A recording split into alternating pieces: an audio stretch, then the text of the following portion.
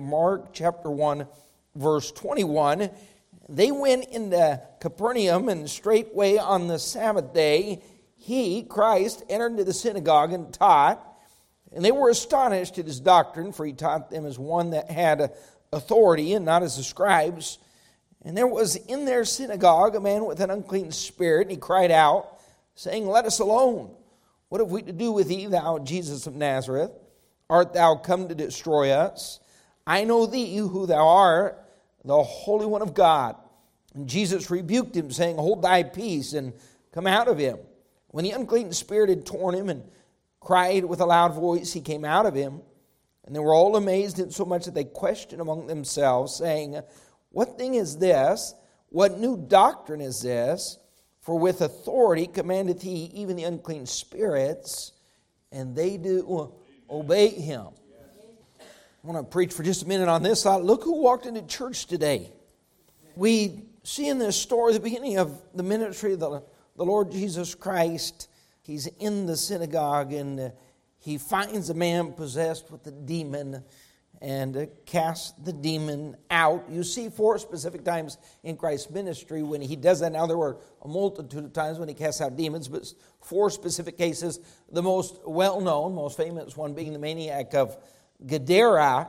This one is unique because we see it in the synagogue. That's not exactly where you expect to find a demon-possessed man or this kind of a scene. But let me just say this.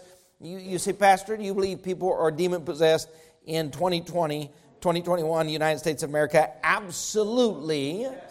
I believe there are hot spots around the world for satanic activity, but the farther a society gets from God and the more witchcraft and demonology is promoted, the more you're going to see demon possession.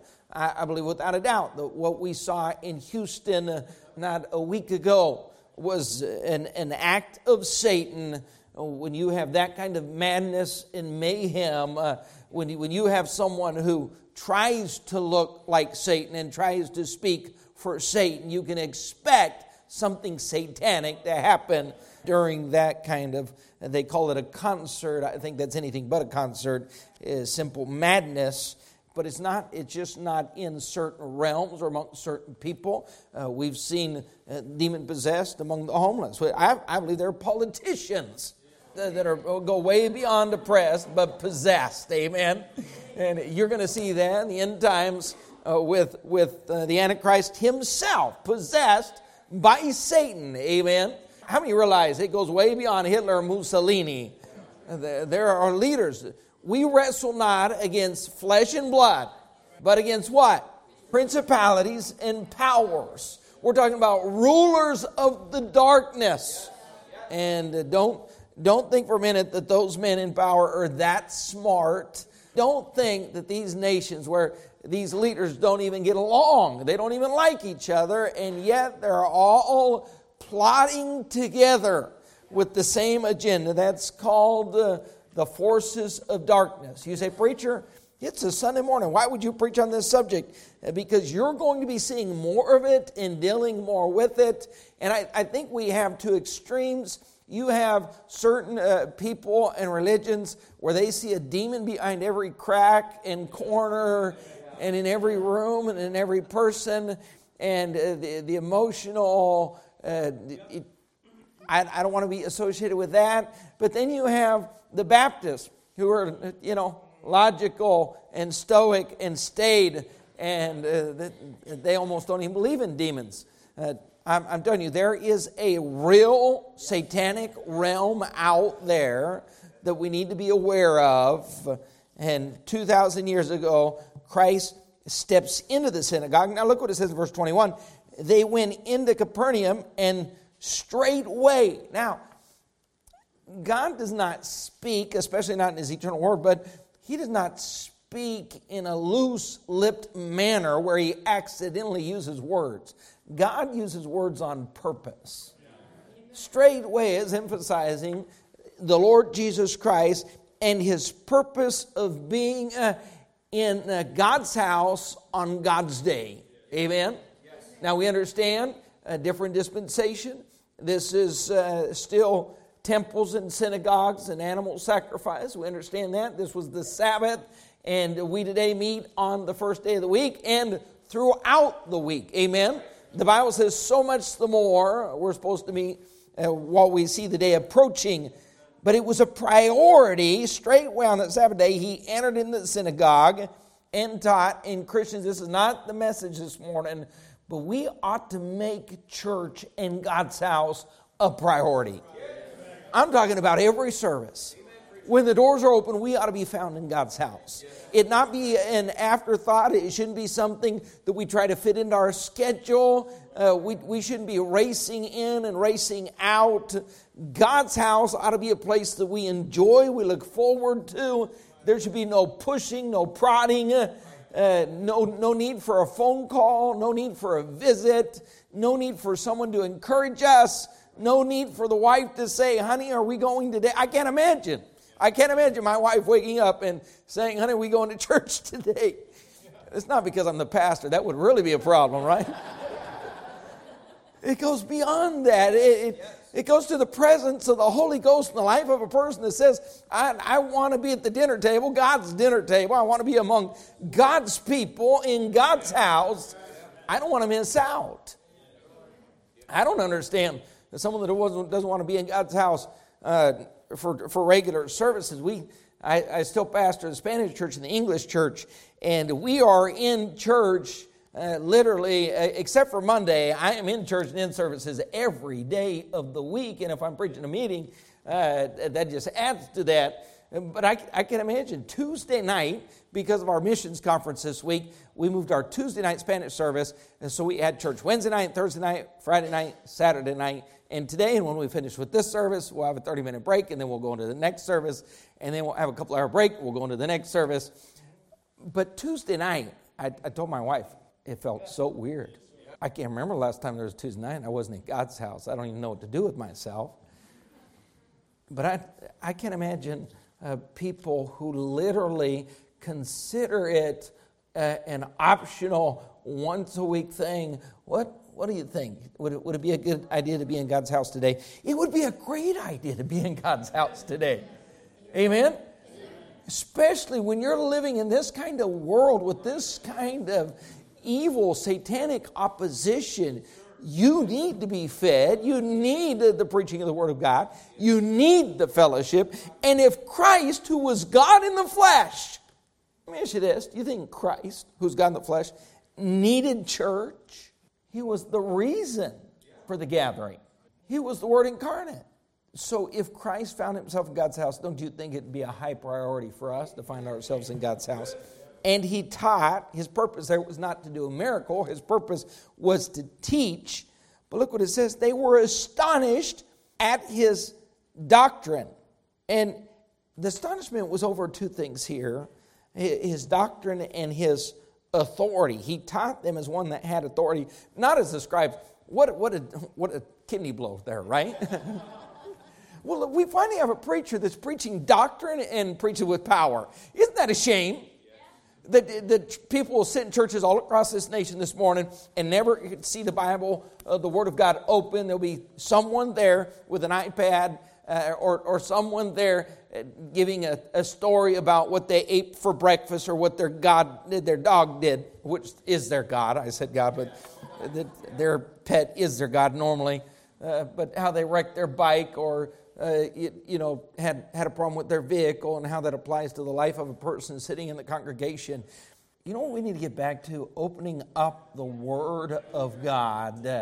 It'd be a good exercise this week. Go to 1st, 2nd Timothy and see how many times Paul mentions doctrine and sound doctrine and holding to the faith. And Timothy, you get in this book and you preach the Word, be in season, out of season, but you reprove and rebuke and exhort, but you do it with sound doctrine, biblical doctrine.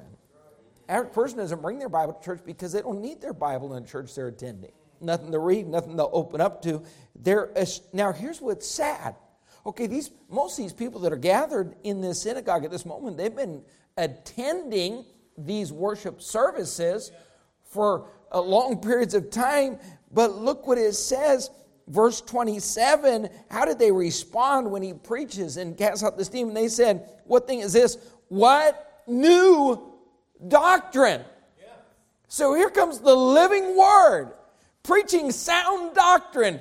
And these people who'd been going to the synagogue, sound doctrine was so rare to them that when the living word shows up and preaches with power and authority, they say, is this new doctrine? Did you know that the average preacher could go to the average church around this city today and just open up the book and preach God's word, and the people would sit back and say, what kind of new doctrine is this? Salvation by grace through faith without works? The most basic doctrine in all the Bible would shock the average person in the average church because God's word is not being taught and preached. And he's there preaching the word and preaching with power. Go with me to Luke chapter 4, the sister text. I love the Gospels because you can look at many of the times for the miracles, the encounters of Christ, or the parables. You can see them in the other Gospels, and the things that the different ways it is brought about to our attention, the situation or circumstance. Look what it says in Luke chapter 4, verse 18. Now this is just prior to this circumstance. Christ comes into the synagogue. But look what he reads from Isaiah, verse 18. What's he saying? The Spirit of the Lord is upon me, because he hath appointed me to preach the gospel to the poor. Can you imagine people that sit in churches and never hear anyone anointed by the Holy Spirit of God? You know there are men standing behind pulpits today that are not even saved. They can't have the anointing of God or the power of God because they're not even born again, biblically born again. They'll stand and teach false doctrine. Many will stand that are born again, and because they've not bathed their message in prayer and sought the power and the touch and the blessing of God, people go to services and they're used to seeing nothing happen. Absolutely nothing. There's no reason for amazement. Isn't it sad that this crowd stands back in awe because what they had previously seen, their point of reference is not sound doctrine. Their point of reference is not a spirit-filled preacher. Their point of reference is nothing supernatural taking place. Now, we ought to stand in awe of the Lord Jesus Christ. But here's what they were standing in awe of. Finally, they have the power of the Word of God and the power of the presence of the Lord Jesus Christ and someone preaching with an anointing. But look what happens. Verse 33. Let me just say this before we move on, because we're about ready to see a scandal take place in the synagogue. But this is Jesus Christ. Look what it says in verse 22. All bear him witness and wondered at the what? Now, can you imagine? I've wondered. I've heard a lot of preachers in my time. I've enjoyed a lot of good preaching. There are some that I prefer. All of us have a preference in our style and in delivery. And I think we ought to be very careful that we never sit in a church and miss a moment simply because the style of the preacher doesn't really match our taste or our personal style. If the Word of God is being opened and the Word of God is being preached, I think we ought to stay focused whether or not it is our preferred style. That's what I like about the missions conference. We'll have 20, 25 different preachers here. And if you can't find someone that is your style or presentation, you've got a very picky problem going on in your spiritual heart and mind. Amen? But in this case, who could bring a more perfect delivery, presentation, and a more perfect word than the Lord Jesus Christ? And here's what it was classified as. They wondered at the what? The gracious words. Now, when I preach the Word of God, I want to be direct, I want to be firm, but I do want to be gracious at the same time. And sometimes that's a struggle. The Word of God is sharper than a two-edged sword, piercing to the dividing asunder of what? Soul and spirit. And it doesn't matter how you package the Word of God, it's going to pierce. Amen. So, as much as we try to preach the Word of God graciously, there will always be those who are not in agreement with the Word of God, who be offended no matter how it's presented, no matter how it's packaged, because in one moment they're wondering at the gracious words, and then in the next moment, look what it says in verse 28. And all they in the synagogue, when they heard these things, were what? Oh, look at the contrast. So one moment they're saying, how amazing is the gracious words coming out of the mouth of this preacher. And then as he begins to pierce to the soul and to the heart, that amazement turns to great wrath. And they're ready to kill him. Any preacher that preaches the Word of God will find himself in that situation sooner or later. But here's Christ. He's preaching. Now look what it says, verse 33. And in the synagogue there was a man which had a spirit of an unclean devil. Now, this is a very unique situation. And this is what you ought to find in God's house. You find the Savior there, and you find the sinner there, and you find Satan there. You say that Satan in God's house. Now, Satan is not omnipresent. How many times we heard people say, man, Satan gave me a hard time today. I doubt it. 8 billion people. You haven't won a soul in 6 months. God, Satan's probably not even bothered by you at all. He's got bigger fish to fry. You're not the biggest fish on the plate. But there are demons. Amen. Yeah. Satan does have his minions. Satan does have his forces of evil. And in this case, we ought to be doing enough as a church that Satan ought to show up occasionally. If we're focused on souls, we're focused on reaching the world, we're focused on holy living, don't be surprised. Now, here's the best thing you can do. Don't leave an empty chair for him to sit in. Be in your place, amen? Be exactly where you're supposed to be. But in this case, Christ showed up, and you're going to have a confrontation. If you have the Lord Jesus Christ full of the Holy Spirit, and in walks a man with an unclean spirit, there has to be a confrontation, because preaching the word of truth is confronting the evil of the day. And church, here's really what I want you to understand and see this morning. When we magnify Christ, this world is only becoming more and more evil. People are only living more and more submitted and subjected to Satan. And when we look now, the TV is so full of filth and rot. The days of I Love Lucy and Leave It to Beaver and those are long gone. If you just read the titles now, it is so obviously now promoting Satanism and witchcraft and rebellion. And how is that not instilling in the hearts of our youth a love for demonology? A rebellion that leads them down a path of everything that is satanic. So here's what we need to see as we reach a lost world. More and more often, we're going to find this kind of satanic influence in God's house.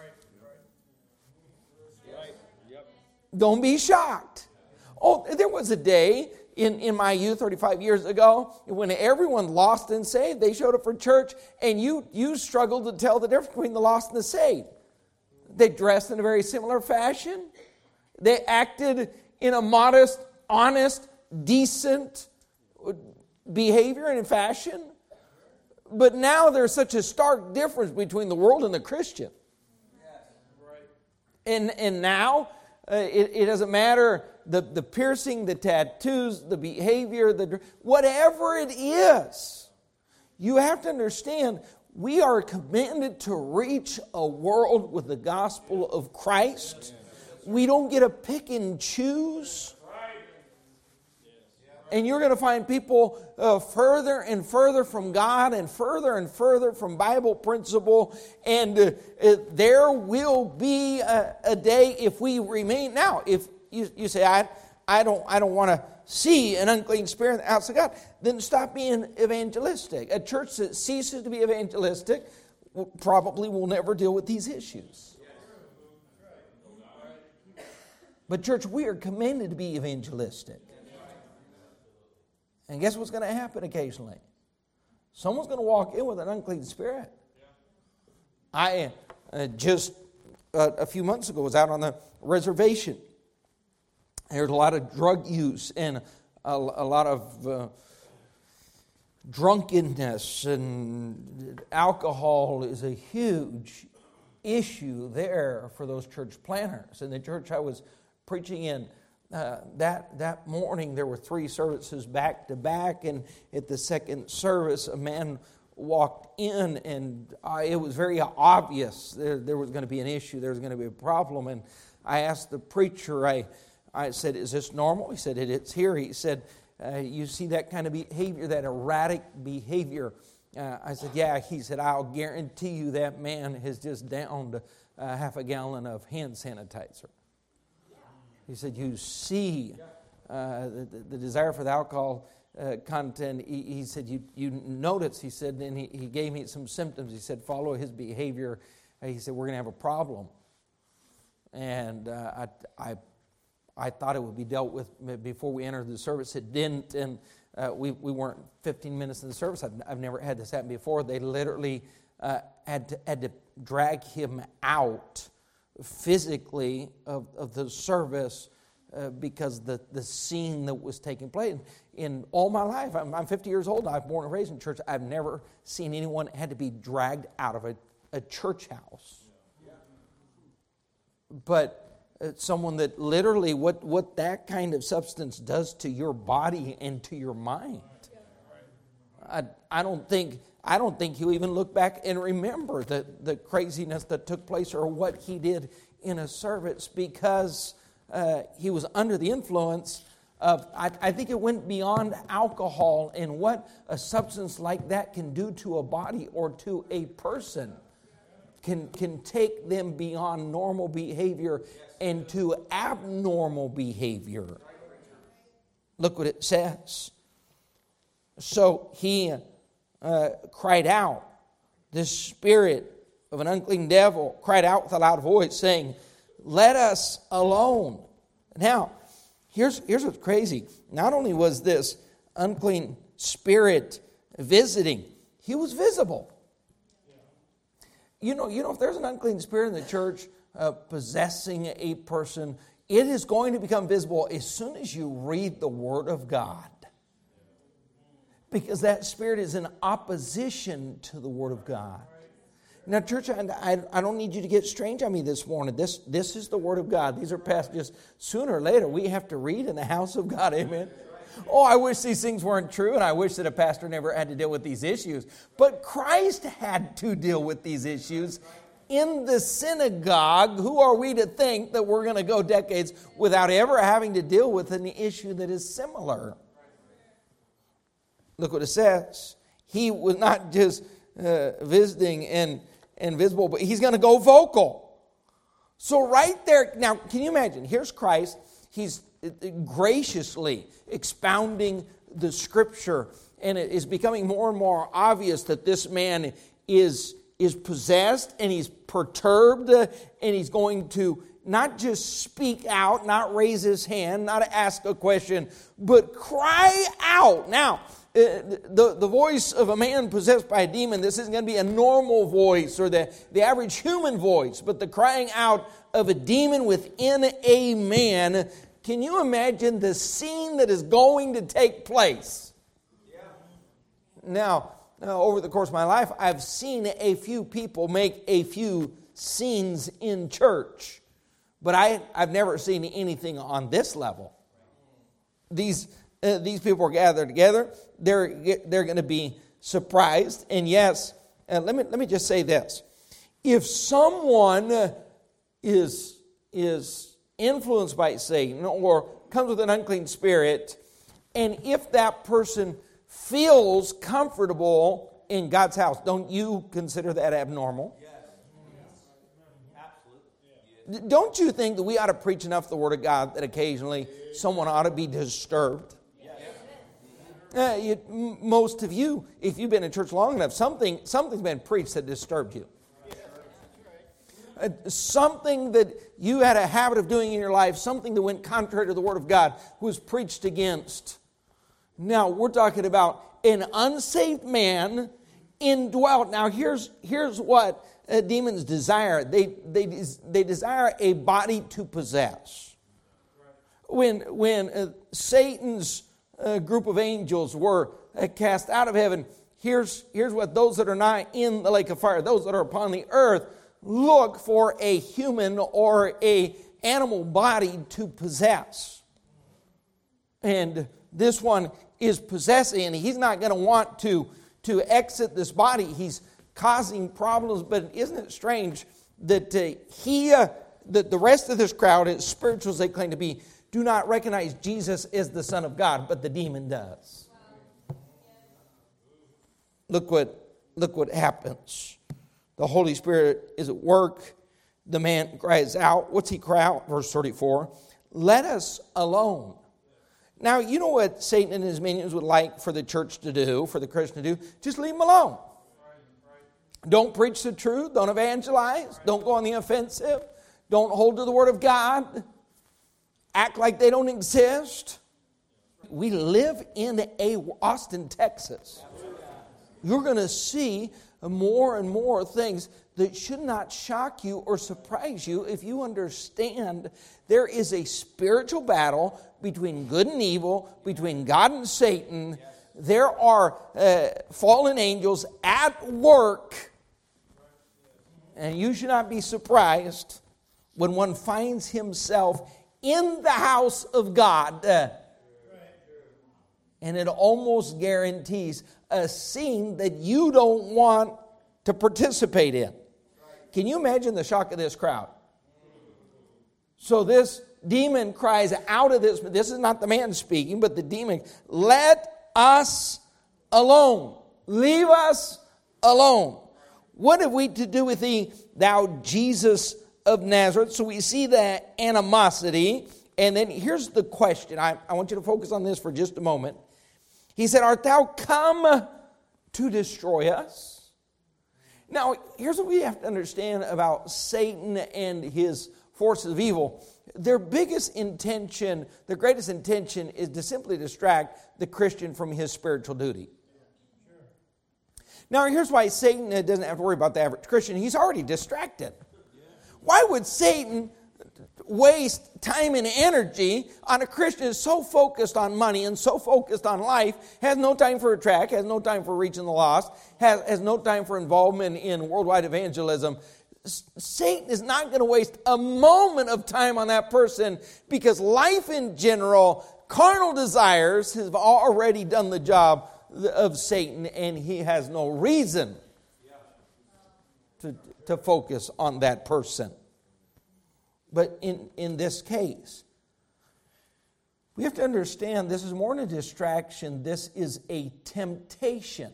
Now, you see earlier in the book of Luke, in the book of Mark, you see Christ in the wilderness tempted by Satan. But this is a reoccurring temptation. Art thou come to destroy us? Now, go with me quickly to Mark. I want you to see. Matthew. Both texts have the same text. Let's go to Matthew 8:29 for just a moment. We know in 1 John 3:8 that Christ came to destroy the works of the devil. There will come a day. How many understand the Bible? There will come a day when Christ will right all wrongs. Satan himself and all of his angels will be cast eternally, not just eternal darkness, outer darkness, chains of darkness, but they'll be forever cast into the lake of fire. But that's a coming day. Now you say, I don't understand why that's not already been done. I don't either. God's thoughts are higher than our thoughts. God's ways are higher than our ways.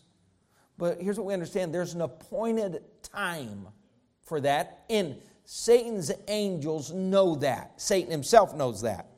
Look what it says in Matthew 8:29, one of the most famous instances in all the Bible concerning the casting out of demons.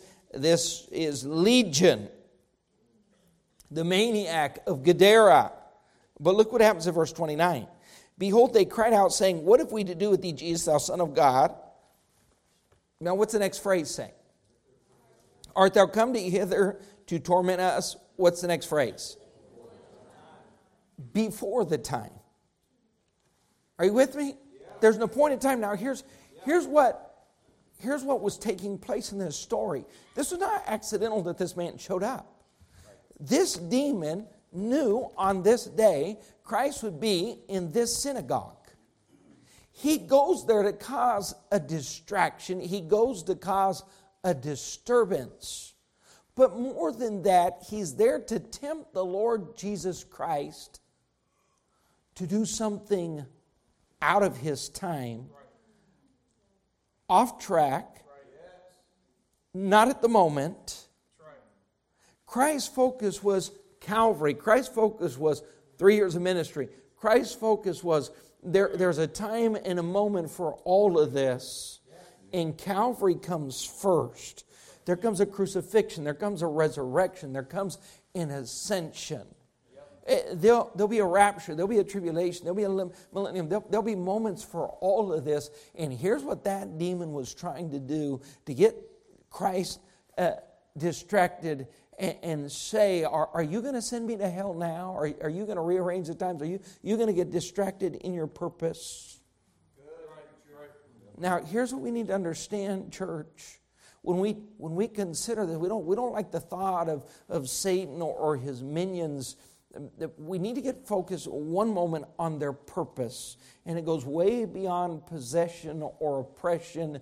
I wouldn't get distracted with all of this. You need to understand Satan simply wants to distract the church and the believer from reaching the lost and fulfilling their purpose.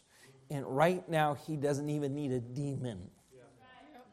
He uses the love of money and the market and cryptocurrency and a new suit and a nicer house and a better job. Satan doesn't have to visit the average church because they haven't reached anyone in months. The baptismal tank is empty and rotting. The buses have been sold. The Sunday school classes, the lights have been turned off. The track rack is empty. And the average Christian hasn't spent 5 minutes in the past year trying to reach a lost soul with the gospel of the Lord Jesus Christ. Why would he need to send a demon? But this is a man on a mission. And for the next 3.5 years, he's going to be reaching men everywhere. And that's why this demon is in place, to distract the very Son of God to do something out of due time. And every encounter, you know what these demons are saying? Are you just going to send us to hell now? Are you going to turn the calendar, the eternal calendar, upside down? Can we get you distracted from your purpose? And every time, what do you see Christ doing? No. I'm going to cast you out, but I'm not going to lose my focus. Look what it says. They immediately identify who he is. I know thee, who thou art, the Holy One of God. You know what salvation starts with? Identifying who Jesus Christ is. That's why Mormons are not saved. They have never identified Jesus Christ is the Holy One of God, the only Savior. That's why Mormons are not saved. They haven't identified Jesus Christ is the Holy One of God, the only Savior of the world. Now, that doesn't make this demon any more saved, any less saved. We know he's eternally lost. But isn't it shocking that in this place, in this religious house of worship, the only one that identified Christ is the Son of God, the Holy One of God, was the demon. And the others are going to reject him as the Messiah. He's going to understand his power. He's going to understand his preeminence. Now look what Christ does. Christ is about ready to permanently transform a life. And here's where we need to magnify Christ. Too often we look at this world and we see its condition. We see people that they're either totally motivated by Satan or submitted to Satan or lives ruined by Satan, and we look at these cases as hopeless. There is a God in heaven.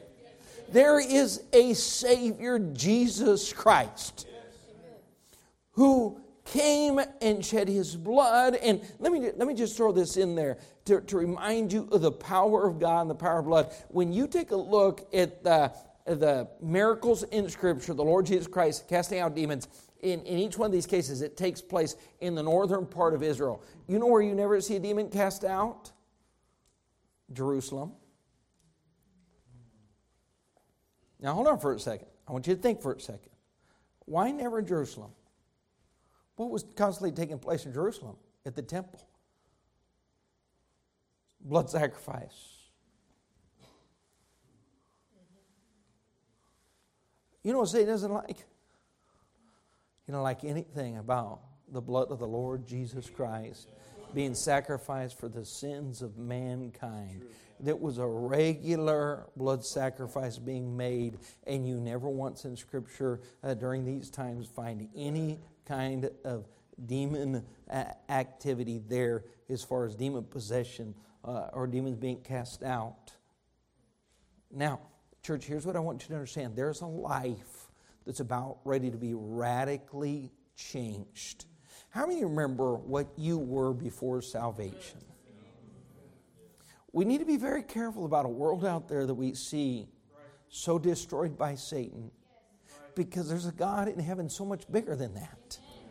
And whether it's alcohol or drugs, adultery, fornication, homosexuality, whatever sin it is that has them so under control, there's a God that can free them from any of that in a single word. Now look what takes place. He cries out, "Art thou the Holy One of God?" And Jesus rebuked him. Now here's what we don't like. People were disturbed when I was out there at the reservation and this man had to be taken out of the service. It disturbed people. That's just, you know, we don't like confronting evil. It's disturbing in your own house. If you're the spiritual leader and you have to confront evil, kids are disturbed. Even your spouse might be disturbed. When a preacher has to confront evil in church, the people are disturbed. Can you imagine how disturbing this was? Now, I would say the majority of these people are religious. They're not even saved. They don't recognize Jesus as the Messiah. And in comes, I wonder how many times this man with the unclean spirit had already been to the synagogue. I bet he'd been there before and never felt uncomfortable. But now Jesus Christ show up, anointed preaching going to be there, and suddenly this demon's going to cry out, and he's going to be rebuked and confronted. Christ says, "Hold thy peace, come out of him." It's time that we call out evil for what it is. Can you imagine, had Jesus Christ been there, the Son of God, God in the flesh, there in the presence of evil, in the presence of Satan, had he just overlooked it? Do you think these two could coexist? And with him crying out, do you think Christ could have simply pacified the situation, overlooked the situation, stayed calm? He had to confront it and cast it out. And church, guess what you're going to find in the days ahead? As evil becomes more and more obvious, and as occasionally it makes itself inside the church, spiritual leadership will be forced to confront it. And no matter how it's done, it'll be disturbing.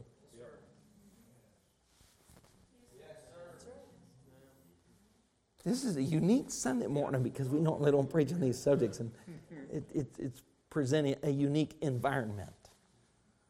But in order to magnify Christ, we've got to stay evangelistic. And staying evangelistic, we're going to be reaching people under the influence of evil.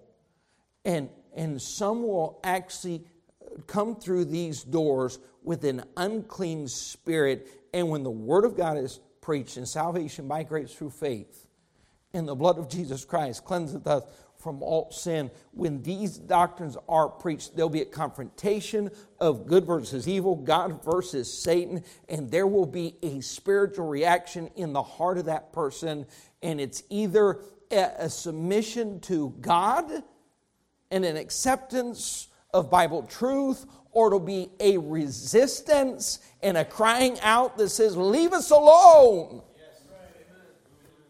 Acknowledging possibly who God is, who Christ is, but a rejection of salvation by grace through faith. But here's what's going to take place in this. He was confronted, the devil came out. Now look what it says. When the devil had thrown him. Now, here's Satan's intentions. Always steal, kill, destroy. Yesterday, if I put the last 24 hours, I think I could write a book in the last 24 hours.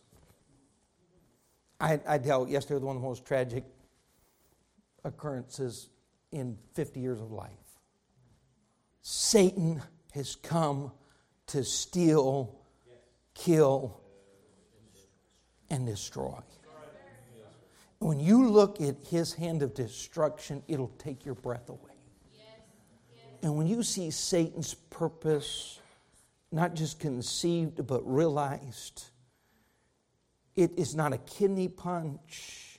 It'll leave you speechless.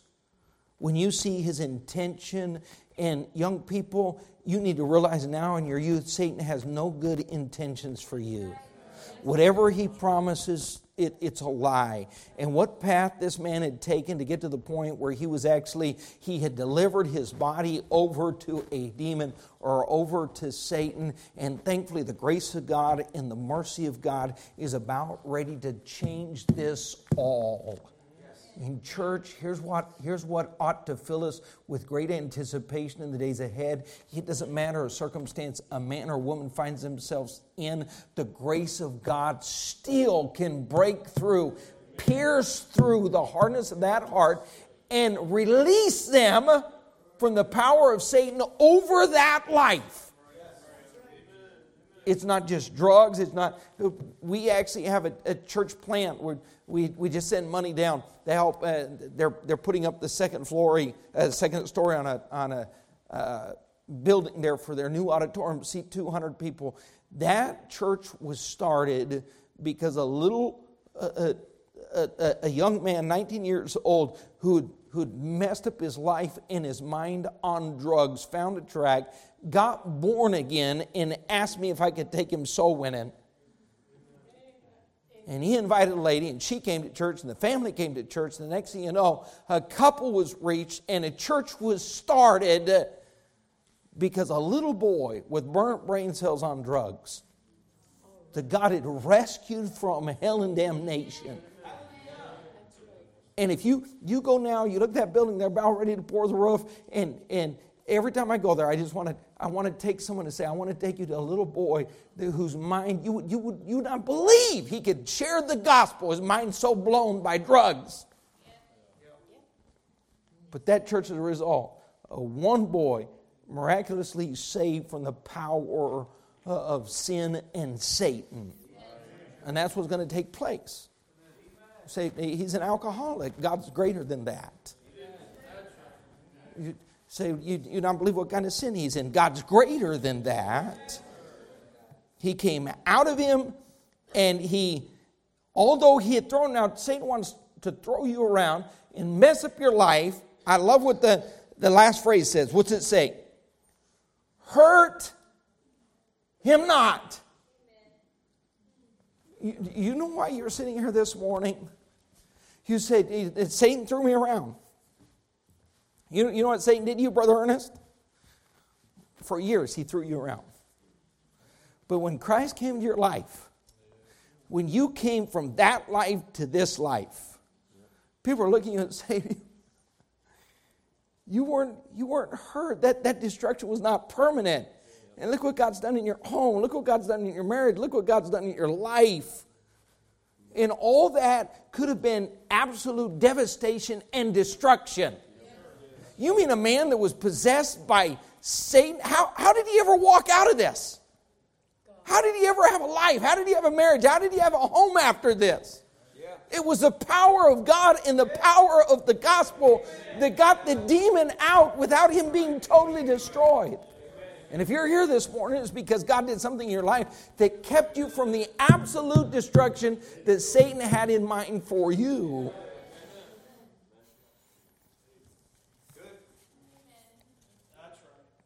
Let's try to get to the end of this.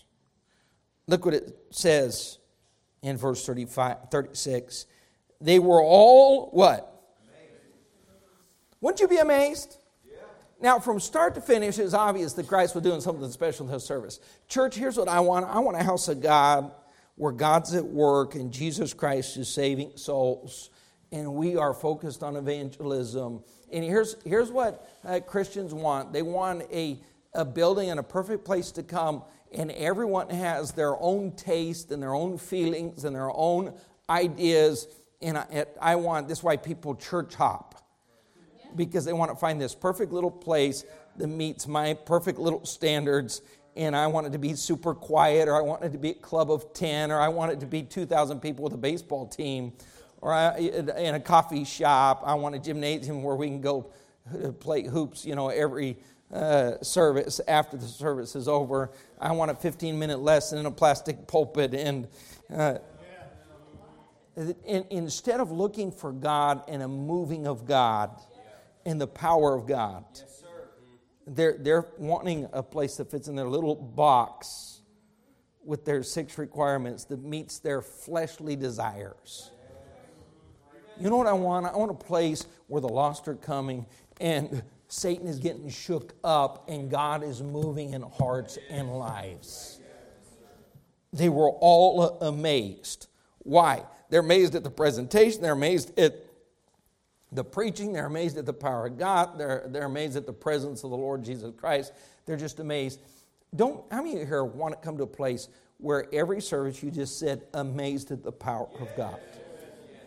Someone's getting saved. Someone's getting help. A life is getting changed. And guess what? When people see you and hear your testimony and see what God is doing in your home, they ought to sit in amazement too.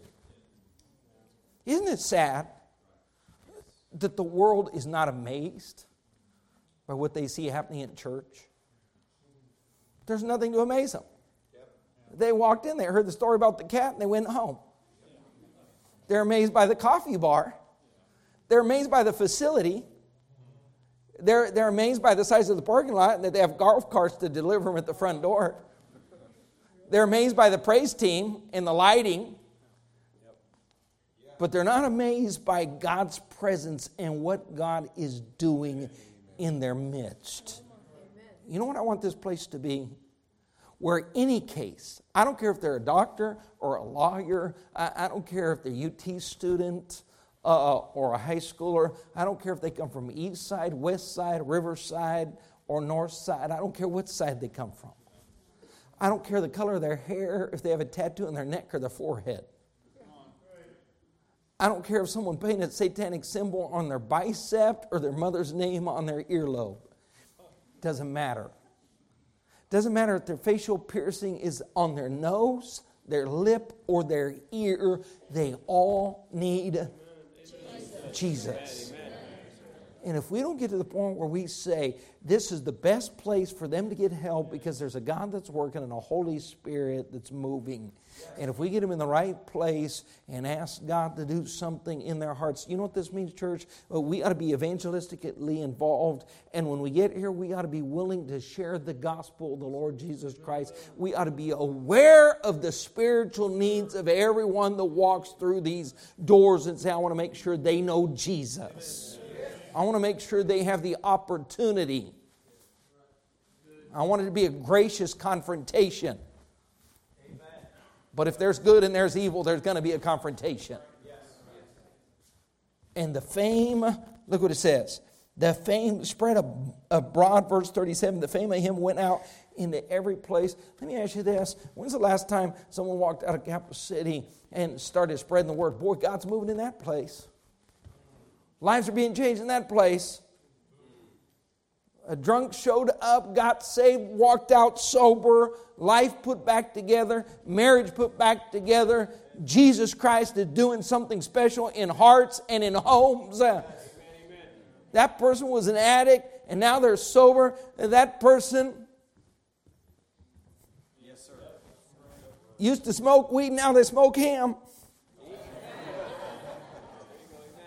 Amen. Only God can do that. Oh, Christians, may we be aware of the times we're living in. It'd be nice if church were perfect, but we have eternity for perfect worship services. Meanwhile, we have an earth with needy people in different circumstances, and instead of saying that case is what case is too hard for God? What case? And here's what's crazy. This demon had an evil intention of ruining a life, ruining a service, and ruining Christ's purpose. And you know what he did? All he did was bring a lost man to Jesus. Yep. You know what you can do? You get the gospel out. You can help God ruin an evil spirit's day. Yep. And this demon left with nobody to possess. His day was ruined. His eternity's ruined. His plans were ruined. Here's what we got to do, church. We got to be very aware. There's a world out there. All they know is what they know. Ignorant of God's grace, ignorant of salvation. They need someone to connect with them and love them and show them there's a God that's greater than any vice, any sin, any addiction. God loves you. Jesus died for you. He wants to save you, and He can save you. If you're sitting here today, you've never been born again. It's not an accident you're here. God brought you here.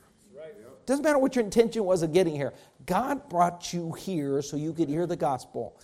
And just like this man was freed of the evil influence in his life, God wants to free you of the evil influence in your life that can happen today.